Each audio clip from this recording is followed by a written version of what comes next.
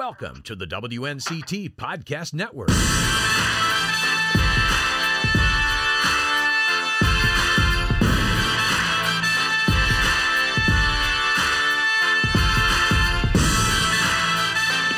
Welcome once again into the Not On Your Side Sports Podcast. Brian Bailey, Sports Director at WNCT TV, joined by Ken Watlington, our main anchor at WNCT. Does a great job with us in sports on the side. And we've got Jason Board, who does a wonderful job on the digital end. Today we're talking minor league baseball. More specifically, we're talking Down East Wood Duck baseball. And we're joined by John Clemens, General Manager down at the Down East Wood Ducks. John, first of all, welcome to our little podcast today. Hey, happy to be a part of it. Thanks, guys. All right, you guys ready to go down in Kinston at Granger Stadium? We are. We actually had a little taste of baseball last night. We got through 5 innings against Chowan University before the rains came, and it was great to see the guys back on the field in action. And we anticipate an exciting season, our 5th commemorative season here in Kinston. Opening day scheduled for April 12th. 7 p.m. on Tuesday with a post-game fireworks show thanks to our friends at WNCT 9 and Bojangles. There you go. So I guess you guys with the exhibition game against Chowan, you got everybody a little bit of preseason action, including everybody pulling out the tarp and getting the field ready like that as well, unfortunately with the rain. Yeah, it was great, though. We have several new people on staff, so that, whether they were playing on the field or if it was on the business side, everybody got a taste of what a game day looked like, good, bad, and different. So it was a good start. How has your winter been like? Because obviously with the whole uncertainty for Major League Baseball and what was going to happen, there was discussions here that minor league baseball would still play, but there still had to be a level of uncertainty because you didn't know all the specifics about who was coming and everything. So what was your winter like, and how did you guys kind of endure this whole MLB lockout and such? Overall, for the minor league folks, it was positive because they assured us early on that regardless of the lockout situation, that the minor league guys would still report, which would guarantee us a season. So, we were still able to go out and sell tickets, sponsorships, get folks booked for the Mother Earth Pavilion so they could host their corporate outings this summer. So overall, we were excited early on and we're able to keep that momentum even through, this week as we gear up. John, how have sponsorships gone? Because obviously we're in a kind of a weird situation with the economy and that kind of thing, with gas prices going up like they have been and everything. But how have sponsorships gone? You got to ask and to be out in the community and talk to people. They've stayed steady, since we got here in Kinston. The daily grind is tickets, so trying to get people to come to games and put the butts in the seats. That way you can sell the merchandise and concessions. That's the daily challenge, is selling tickets. Sponsorships have been steady as well. So it's one of those things where off season you focus on your sponsorships and corporate sales. In season you focus on tickets and operations. But overall, things are going well. How about some of the big ticket items as far as some of the big weekends you've got coming up, some of the big giveaways? What are some of those? Yeah, we have an action-packed summer. We're doing 5 jersey giveaways. We're doing 3 cap giveaways. We're doing a co-branded ECU and Wood Ducks cap in early August. Like that. We're doing a co-branded ECU Wood Ducks jersey T-shirt. We're doing a Wood Ducks hat, an Avocados Luchadors hat. We have 7 fireworks shows in total. We have a couple items for the kids. So it's every Friday or Saturday. Plan on either seeing fireworks or picking up a commemorative item for the 5th season.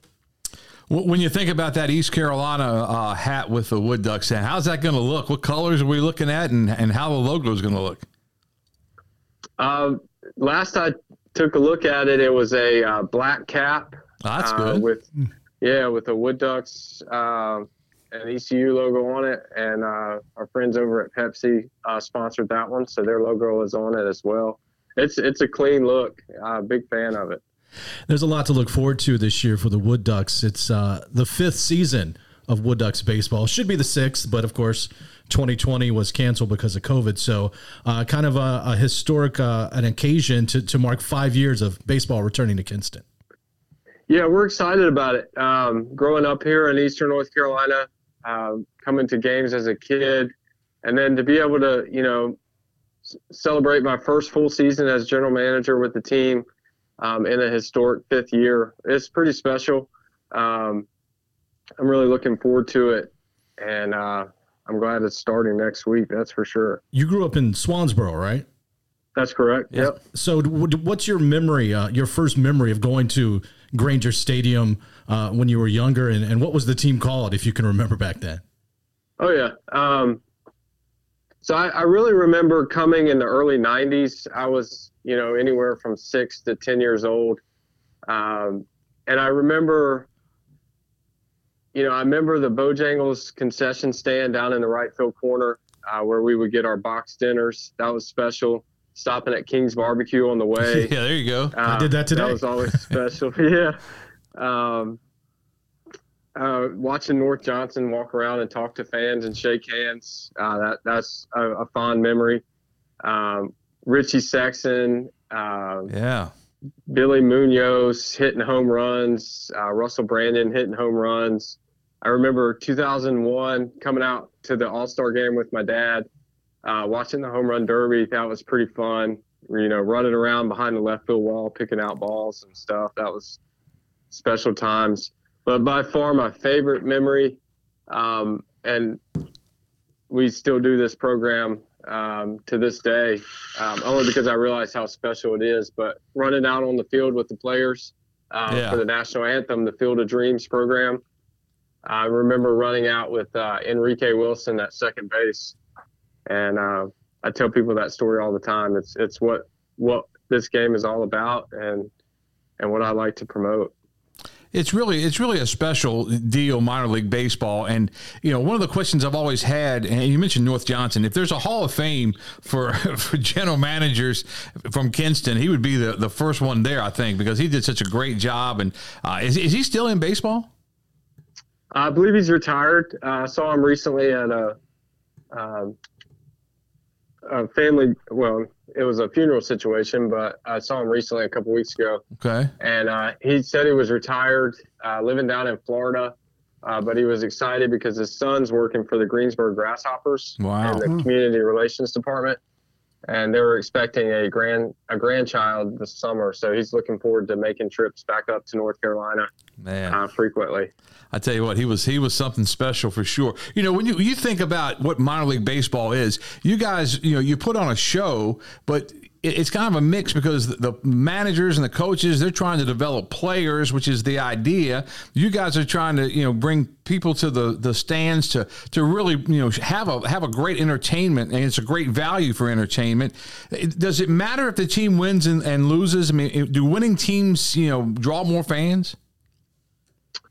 You're right. There's a lot of moving parts. The beauty behind minor league baseball is really the fans care about the logos and the entertainment aspect of it, the merchandise, the experience overall, coming out to the ball game, having a good time with whether it's family, friends, coworkers. That's most important. It's a little bit different in comparison to like college athletics where there's more passion, whether you're an alum, that takes precedence too. But I would say our key selling point for our product is more about the experience and, being able to watch the game. What do you guys do as far as, I guess, ensconcing the players more into the community? Because, like you said, it's a different look. It's a different face every year. The managers are different and such.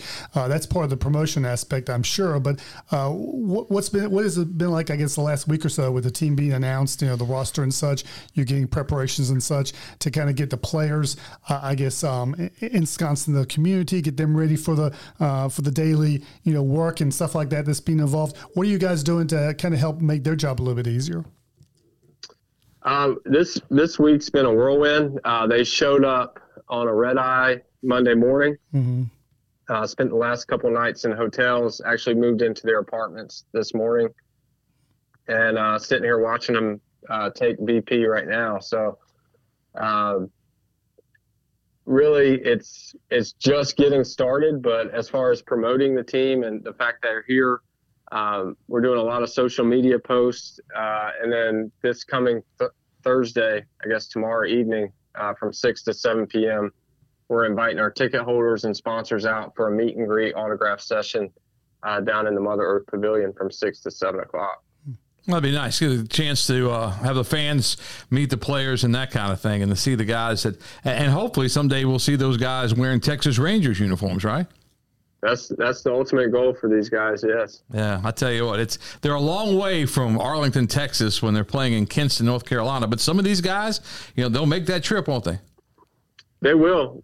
In the short span that we've been here, I have a list over 20 guys, mainly players and one manager, who have made it and experienced time in Arlington. So it does happen.